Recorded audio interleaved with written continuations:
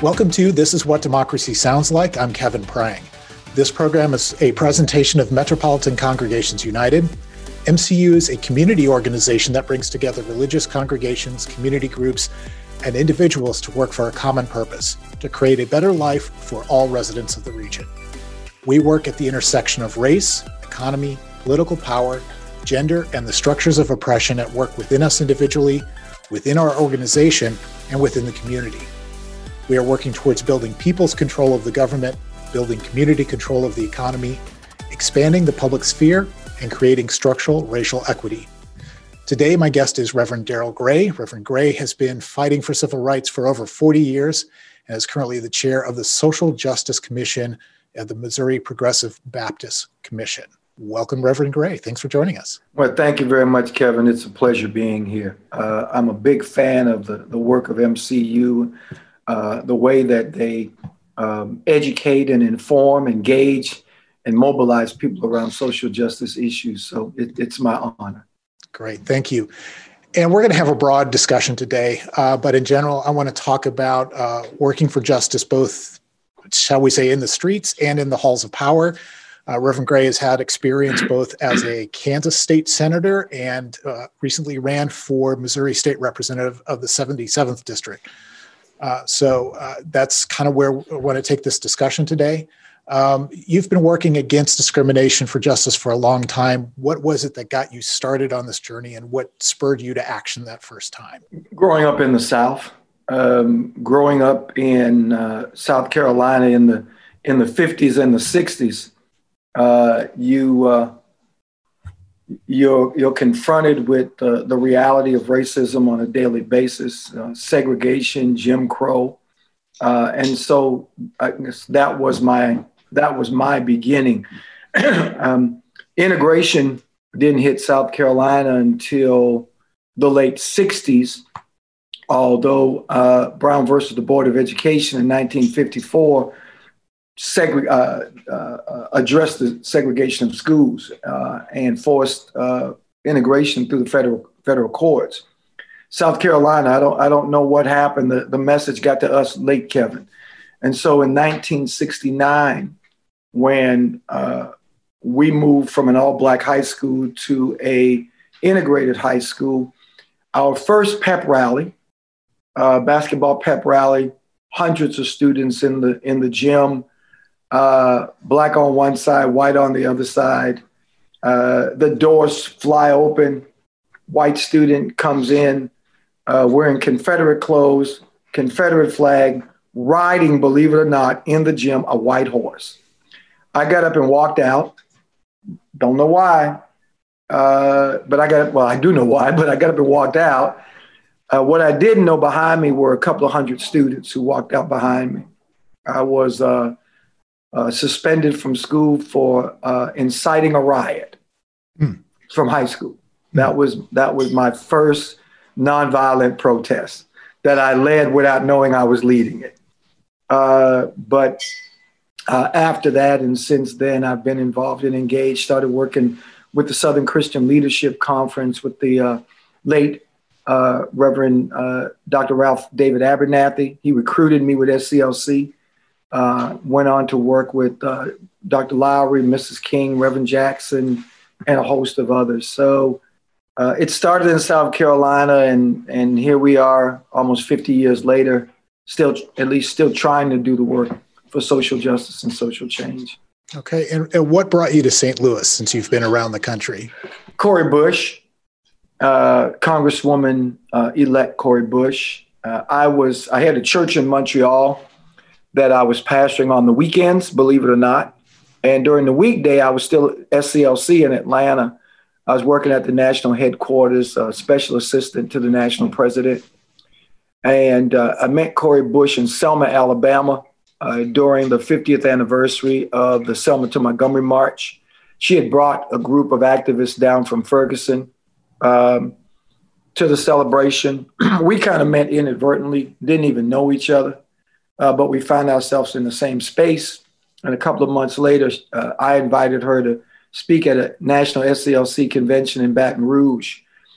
I talked to Cori for all of maybe 10 minutes in Baton Rouge.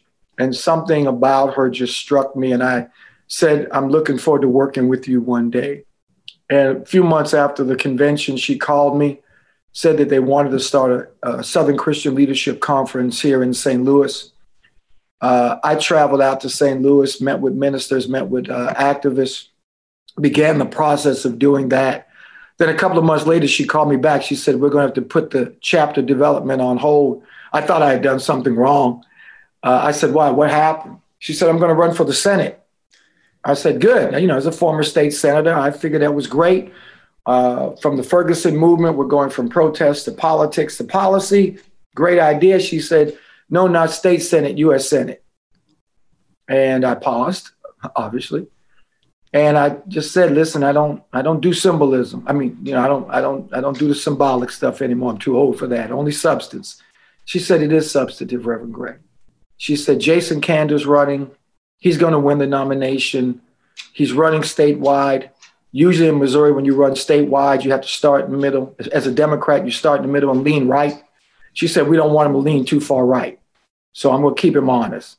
And I left my job with SCLC, kept doing my church on the weekend because they were paying my salary, and came to Missouri to be Corey's campaign manager. Worked for her first campaign, senior advisor for her second campaign. She won the congressional seat on her third campaign. So if anybody wants to blame anyone for Reverend Gray coming to Missouri, blame Cori Bush. That sounds good. And thank you for that background, because those sort of details I don't think most people know about Congressman-elect Bush. The story is always that she came out of nowhere. She didn't come out of nowhere. There's a lot of hard work behind that and a lot of thought and preparation. Yeah.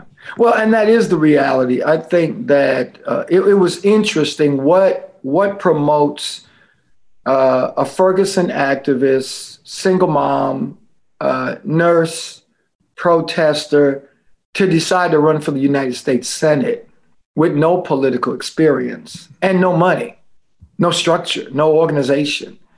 It was her heart. It's always been her heart. She's always had a heart for people. And I think the political astuteness on Congresswoman-elect Bush's part, even at that juncture of her political life, to say, let's keep him from going too far right. He's going to win. He's the golden boy of the Democratic Party. We get it, but, and understandingly so. I mean, being politically pragmatic, knowing that you have to kind of lean right. And Jason only lost by 3%, but Cori kept him speaking to issues that came out of the Ferguson movement, police accountability and transparency, criminal justice reform, in particular those issues, police violence and militarizing police. And those were the issues. Those were the Ferguson issues. And I think that, I know that Cori was extremely successful in doing that. And the numbers that she got from that race are what propelled her to move to run in the congressional race against a Lacey Clay. And so, it is important. And I think that the whole idea of the movement, realizing that we have to, as you said earlier in your introduction, Reverend Jackson used to say that we have to be present in the streets and in the suites. I mean, he liked to rhyme. So, be it the State House, City Hall, the United States Capitol, we have to be present in all of these spaces. And Cori understood that more than people understood her.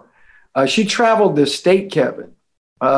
She went to counties, Jasper County, Miller County, that some folks said, Reverend Gray, don't take her. It's not that they're just red counties, they're racist counties. And I said, whatever you do, don't say that too loud, because if she hears you say it, that's the place she's going to want to go. And we did. We traveled in a lot of places, ended up in some rooms, Kevin, where you had 300 people, and 4 of them were Black. That was myself, Corey, and 2 other people with our campaign. And I remember one incident in Miller County where we had just finished a panel discussion. We were in the lobby getting ready to leave. And this guy walked up to us, 6 foot, a lot, cowboy hat, cowboy boots, cowboy belt, looking down at us. And I'm 6 foot. And he's looking down at us. And he looked at Corey and he said, "I'm going to vote for you." And we're all dumbfounded because we're like, man, we're lucky to get out of here alive, let alone with a vote. And I looked at him and, you know, I'm reaching to see if I'm strapped. And Corey said to him, "Why?" And he said to her, "Because you showed up." We've learned, Kevin, that we have to show up if we're going to be successful in transforming this city, this state, this country. That we have to show up in places that we're gonna be uncomfortable and we're gonna be nervous and we might even just be downright scared. It may be intimidating, it may be threatening, it may even be dangerous, but we have to show up, and that's what Corey did. That's the movement. That's what we do now. It's just not protesting and boycotting. It's making presentations before city officials and county officials. It's going to the state legislature and dropping banners or giving presentations at public hearings or running for political office. We don't have an option of trying to do one thing at a time. We don't have that luxury. We have to fight our battle or battles on every battlefront. Our front line is north, south, east, and west. And so, you know, Corey, people like Bruce Franks, Rasheen Aldridge, you know, my heroes. Those are my heroes. They came out of the movement. They understood what was necessary, and they did what was necessary. And I tell you, more so why they're my heroes, because even after they got elected, they continue to be present in the streets. So I'm a Baptist preacher. I give long answers. Oh, that's okay. Those are some things I was going to ask about anyways. And you know, after our last election here this past November, our Republican Governor Parson won by a margin of 57% to 40% over Nicole Galloway. It was about the same margin of victory for Donald Trump within the state. And my reaction after that is, I don't know how we have conversations with people in the middle of a pandemic, in the middle of an economic downturn, who decided that the status quo was better. But what you're saying is that showing up is so important, and that surprises sort of await us if we do, because you know, I don't know what the path forward is if that's what the voters have selected. You know, and we looked at, I mean, I think you also know I'm a former secretary of the Missouri Democratic Party, you know, trying to, you know, advocate, public servant, politician, you know, whatever. And we looked at it. As I said, Corey showed up as a Black candidate going into some very red counties. I do agree that the pandemic handcuffed us in a lot of ways in Missouri. Didn't allow us to go into counties to speak to voters in the traditional way, the way that voters are accustomed to, and that's face-to-face. Regardless if you are a Republican or a Democrat or independent or libertarian or whatever, all of us know that face-to-face is always going to be the best way, and we couldn't do that. I think Nicole recognized that was part of the problem. Corona pandemic was part of the problem, but we're still in Missouri. We're still in the the last state to give up slaves. We're still in a northern state that faces south. And outside of I-70, it's just like we use the old adage that once you get outside of Atlanta, you're in Georgia. Well, once you get outside of I-70, you're in Missouri. And so there's still a huge element of racial animus, bigotry and hatred and racial insensitivity and ignorance that exists as well. And so coupled with the Trump dog whistle division, coupled with a good old boy, governor like Mike, the Democrats were faced in Missouri, were faced with so many obstacles that it was just hard to overcome them with all of the elements that I just mentioned. It was difficult to overcome. And I think that the other thing was, and I love Nicole Galloway, supported her with everything that I had, but I still don't think that as Democrats, we did enough, not just Nicole, but as a party, we did not do enough to try to go to 114 counties. You cannot automatically assume that because a county is red, that there are not enough people within that county, be they Democrat, Independent, or Republicans who have just had enough to make somewhat of a difference, maybe not in that county, but in the state overall. And so because we didn't have that overall strategy, we lost 500,000 votes. 500,000 votes in a state like Missouri are not a lot of votes, believe it or not, to overcome. We just, we had all these things, and I think that we kind of gave up. And then the last thing is, Missouri was Trump's to lose. It just was. Red state, it was Trump's to lose.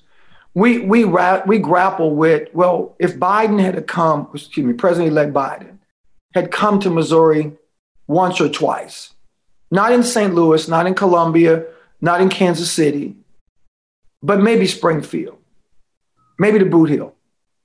If he had maybe come, maybe St. Charles, spoke to more suburban folk, could that have made a difference? 2020 hindsight is a wonderful thing. And that's the nature of the Electoral College, I guess, too, where everybody's focusing on just a handful of states. And that brings up another question, too. I mean, you talked about the dog whistles from Trump, but our governor was participating in that, too. Some of the ads around the defund the police issue and the images used and making sure to use Cori Bush's image in those ads was essentially saying to rural voters, be afraid of the Black people, they're coming for your police. And it was playing on that racist fear theme. And that just seems like, how do we get beyond that sort of framing that's been established by our governor? Yeah, I mean, racism is perpetuated by fear and greed and ignorance. The political greed that is real, not only in this state, but political greed is real. The ignorance is oftentimes based upon a lack of knowledge. And so it's easy to put an ad out disparaging urban areas, Black people, protesters, activists outside of I-70. And so when you're dealing with the ignorance or a lack of knowledge, and then the biggest thing, fear. And he stoked the fire of fear for white Missourians, not just in the rural area either, in St. Louis too, in Columbia and St. Charles and Jackson County. And so I don't want people to think that this was simply rural versus urban. It wasn't. This was about fear. It was about white people be afraid because this crime that's going on in St. Louis and Kansas City and Springfield among Black folk are coming to a community near you. And that's what he was saying. He wasn't saying that crime is going to jack up your insurance policies or they're going to be breaking in your house. He was saying that public safety is about protecting white folk. Mm-hmm. And they're talking about defunding public safety, which means taking away money to protect you. That's what he said. And he used Cori Bush. Cori Bush was a lightning rod. Representative Rasheen Aldridge. Those were the two one elected official and one candidate that he definitely used. And it was shameful. It was disgraceful. But it was political reality. And we didn't do enough to push back.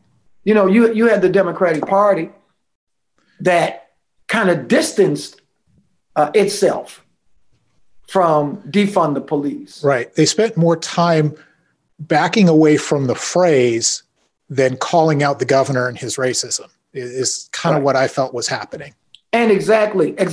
And just saying, listen, this is our understanding as a party that defunding the police is about reallocating funds. Mm-hmm. It's about saying, why are we spending over 50% of our budgets, be it city budget, county budget, or whatever, on public safety, and spending less than 10% on public housing or public education or health or human resources or healthcare?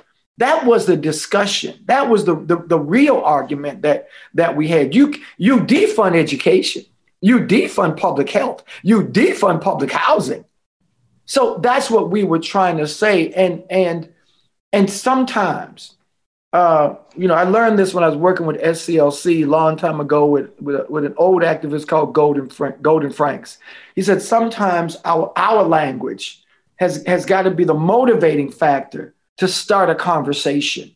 It is in the language. And I heard President Barack Obama just say recently that could be problematic, that we can lose an audience. But and once again, I think Barack Obama was the best president that I've ever known in my lifetime. And I understand what he said. I get it. But for that audience that we lose because we say defund the police, maybe they weren't part of the family in the first place. And that would be my argument. I say continue to have the conversation, continue to educate, continue to inform. That's what Dr. King taught us. He said, before you mobilize, you get your information, and then you educate. You educate the public. And that's what we're trying to do through the whole conversation of defund the police. Now, their bigger issue was when Congresswoman-elect Bush said, defund the Pentagon. Now, that's what really got him crazy. When she said that, Lord, the ads went up, Kevin. Right. And you had Democratic candidates who seemed to be shell-shocked.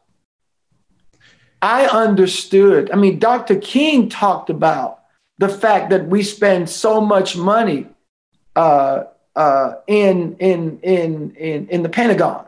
Mm-hmm. He talked about the money we spend on bombs versus the money we spend on bread in a country where so many people are living below poverty, and especially in St. Louis. And I think Congresswoman-elect Bush understood that she has 20,000 employees at Boeing in her congressional district. But I know, I'm going to say Cori, she'll always speak from where she believes is a position of truth. And so when she says it, her interpretation, her understanding is the same as Bernie Sanders and others who say we are spending too much money on the military and not enough money on feeding people or taking care of homelessness or some of these other issues that are contributing to the crime in our cities. But, as you said in the beginning, Parson and the Republican Party continue to look for ways to divide us as a state, as a country, versus trying to bring us together. And that's something that is a continuous fight. Right. That brings me to another question, whether it be if you were to be elected or in the case of Congressman-elect Bush, bringing the energy and the words of activism to the halls of power, which are not used to those things. What kind of things is she going to be up against? Is she need to look to do in order to actually get things done, to build coalitions? They say that politics is the art of compromise. And so there's that balance that has to be struck where we all love the energy and the passion, but there are, I'm forgetting my numbers now, 437 other Congress people to work with. So where does that balance strike? And from your experience, where do you find that balance? I mean, I'm a progressive Democrat. Even as a Baptist minister, I know that some people might think that that's an oxymoron, but I'm a progressive Democrat. And what I learned as a state senator, what I've learned as secretary of the Missouri Democratic Party, what I've learned as a public servant is that in order to affect change, we have to affect policy. In order to affect policy, we need to be on the inside. We need to be in the suite. We need to be in the room. Cori is going to have to, Congresswoman-elect Bush is going to have to find a way to speak truth to power at the same time as compromising, not her principles, because I believe that when people find out that Cori Bush is Cori Bush, she's not pretending, she's authentic, she's genuine, she's the real deal. I think that will gain their respect. They'll see that her success is based upon her ability to create coalitions and form alliances. She won her election because of a coalition, not because of Black votes. Congressman Clay had more of the Black votes. Congresswoman-elect Bush had a coalition support behind her. So I think that what she'll do once she is inaugurated and starts moving is trying to figure out who are my coalition partners. And I'm not talking about just the AOC crowd, but those center Democrats, people like Congressman Emanuel Cleaver, who has already reached out to her, and she's reached out to him and has asked him to mentor her. So already her political astuteness is such where she has already reached out to a Congressman Cleaver, a senior congressman, and said, mentor me. She's part of the progressive wing. So she already has 100 plus other progressive Congress people with her. But she has enough political sense to reach out to an Emanuel Cleaver and say, mentor me. It's going to be the Emanuel Cleavers who are going to walk her through the halls of Congress, not necessarily the AOCs or even the Bernie Sanders. It's going to be the Emanuel Cleavers, the moderate Democrats who are going to introduce her to other moderate Democrats and compassionate conservatives. so that she can benefit St. Louis and the 1st Congressional District. She's already begun to reach out, and that's going to definitely benefit the 1st Congressional District. Okay, great. So let's talk a little bit locally then here.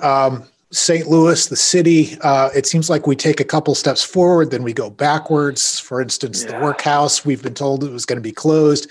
Now that's being postponed.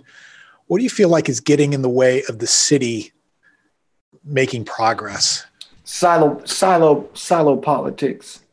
We have 28 older people who are going in 28 different directions. Every now and then, you'll have clusters of older people around one issue that might go the same way. You might have the cluster of progressives around privatization. You might have the cluster of Black caucus around the issue of ward reduction. You might have this cluster going, it's just the way it works. And it has been an impediment to progress in this city forever. That's the reality. I think ward reduction is going to make a difference because you'll have 12, I can't remember the number, I think maybe 12 older people, 12 older people, 14 max versus 28. I think that will make a difference. It forces older people, again, to focus on coalition building and working with alliances and working with different groups versus only working with their friends and family. I mean, anytime you can become an older person with less than 35% of the vote, you can become mayor with less than 35% of the vote, it's a problem. Proposition D, I think, has helped us tremendously. Once again, it forces citywide people who aspire to be citywide officials to have to work outside of their own little group. And so silo politics has been one of the biggest problems. People just looking out for their own self-interest and or ward interests. The other thing is developers in this city basically run this city. Developers rule. Rex rules. Paul McKee rules. That has been part of the problem in this area. When you have Civic Progress and the Regional Chamber of Commerce, who are the biggest lobbyists in this region, who continue to dictate public policy versus the public dictating public policy, you're always going to have issues. When public officials have to first find out what developers and business entities want before they make a decision, that's always going to be a problem. When Centene rules, when we're more concerned about what Centene says than what the voter says, you're always going to have a problem with politics in St. Louis. It's really not a north-south divide. It is a 28 ward divide. And that's the reality. So introduce me to Expect Us. How did that start and what is the mission of that organization? Expect Us started after the Jason Stockley verdict, when Jason Stockley was acquitted for the murder of Anthony Lamar Smith, September 15th, 2017. That day sparked 4 months of protests in St. Louis. We believe that there was no accountability with police violence in this city. And so 4 months of protests around the Jason Stockley issue. And I was invited into a group of young activists, frontline activists who had come out of the Michael Brown murder protests, the Ferguson uprising. And I was asked by Corey Russell, Alderman John Collins Mohammed, and Michael Hassel to connect the protesters with the clergy. They saw my work working with Corey, because all of the protesters worked with Corey. So they had seen my work with Corey, and they said, can you set up a meeting between protest organizers and clergy? Because we're going to need a united front in moving forward as we protest the Stockley verdict. And this was prior to September 15th. So there was already the feeling that Stockley was going to be acquitted. That feeling was already out. So people had started planning prior to September 15th. So I coordinated a meeting between religious leaders and protest leaders at St. Luke's Baptist Church. Jimmy Brown is the pastor. And we talked about working together. And what we had to talk about first was overcoming a rift that had taken place between clergy and activists during Ferguson. So we kind of got through that. We agreed to do some listening sessions between activists and clergy to give activists an opportunity to share their frustrations with clergy leadership, or what protesters felt was the lack of clergy leadership around social justice, particularly within the Black community. So we got through that, and clergy were invited to participate in the protests, primarily serving as buffers between the police and the protesters. People like David Girth and Teresa Danley and so many others with MCU. MCU helped us out tremendously. Karen Anderson was the president. Reverend Dr. Karen Anderson was the president of MCU during the time. People like Rabbi Susan Talvey and others. And so it was MCU, along with other clergy groups, who set up safe spaces for protesters, who helped provide secure equipment, be it hand warmers or milk or mask, or just anything that we needed during the protests. Clergy groups like MCU and others helped to provide. And I was the liaison between the protesters and the clergy groups. Almost at the end of the 4 months of protests, we realized that we needed to stay organized, that we could not just show up.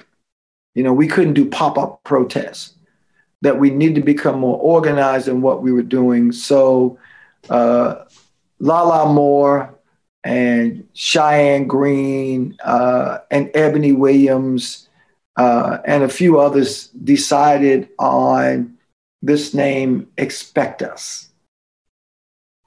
Before that, we were just Frontline.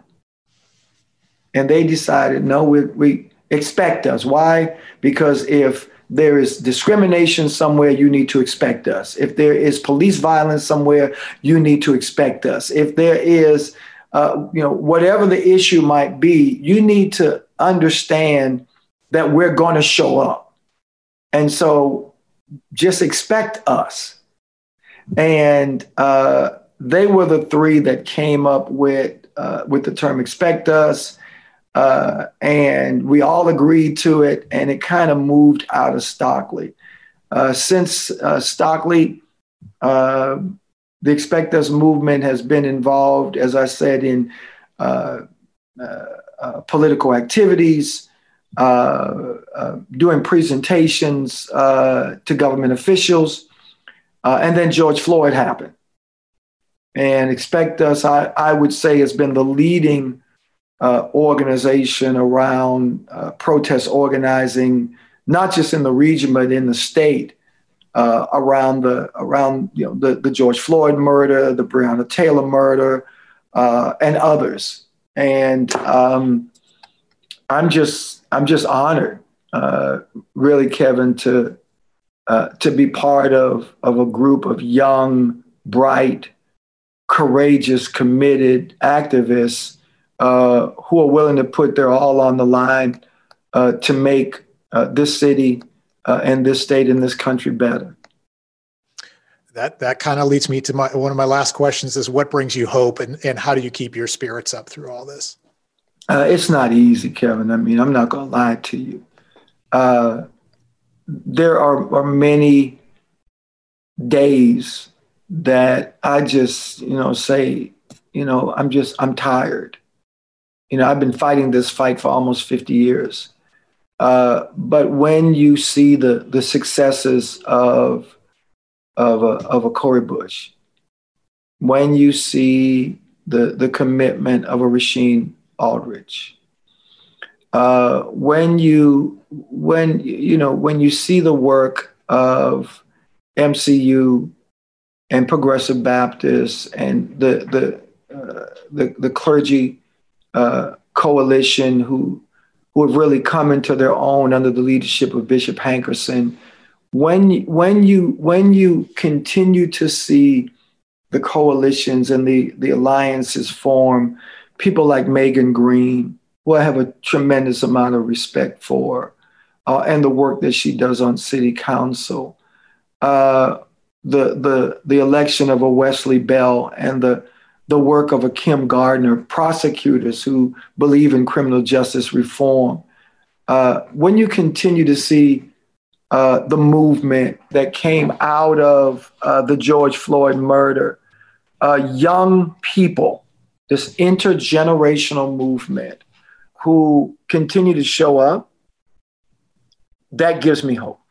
It lets me know that I can reach back and pass the baton, and there are so many hands who are ready and willing and able to grasp it and run their leg of the race, and to do it unapologetically, and to do it without wavering, and to do it with the kind of commitment that would make a Rosa Parks or a Fannie Lou Hamer or a Dr. King proud. That's what gives me hope. I'm watching this next generation of leadership emerge and take their place. And because of them, I don't feel no ways tired. Okay, good. And I think my last question is, are there any actions or activities coming up that you just want to give a shout out to, or things starting in the new year? What do people need to be looking on the horizon for? I mean, there are so many things. I think that from a state point of view, there are legislators that are trying to push through legislation to diminish the work, really put in jeopardy, and I mean physical jeopardy, the lives of protesters. There's a bill that is going to be that has been introduced or filed that would give immunity to drivers who run into protesters. If drivers fear for their lives, they can get immunity if they run over a protester or hit a protester. That's something that we're going to be fighting in Jeff City. I think that we need to be watching this thing about the evictions. I know there's a moratorium now. That moratorium may be lifted in January or February. We need to watch out for that. It's going to disproportionately affect people of color. Those two things we need to be mindful of. And just, I guess the last thing, we're going to have an election for mayor in the spring. Whoever wins needs to have a clear message on how they will deal with developing the north part of the city. There needs to be a clear strategy, not just lip service, of speaking to the issues of poverty and crime in this city. And once again, not lip service. We cannot and should not elect someone just because they're Black. We cannot or should not elect somebody just because they're female. We need to elect a mayor who has a plan to deal with the reality and the issues of this city. And so, once again, a lot of things in this city, in this state, that we're going to be up against in the new year. Protesters and politicians need to work hand in hand to make this city and this state better. And I believe that there are people out there who are committed to doing just that. Okay, great. I want to thank you so much for your time today. It's been a joy talking to you, and I've learned a lot about some background of some things that I just didn't know as much. So thank you for joining me today. Kevin, it was a pleasure, and thank you for the work that you do. God bless you. Thank you. And to learn more about MCU, go to Metropolitan Congregations United website at mcustlewis.org. Also be sure to follow us on Facebook, Twitter, and Instagram for news and events. I'm Kevin Prang, and you've been listening to This Is What Democracy Sounds Like. Tune in again next time, and thank you for listening.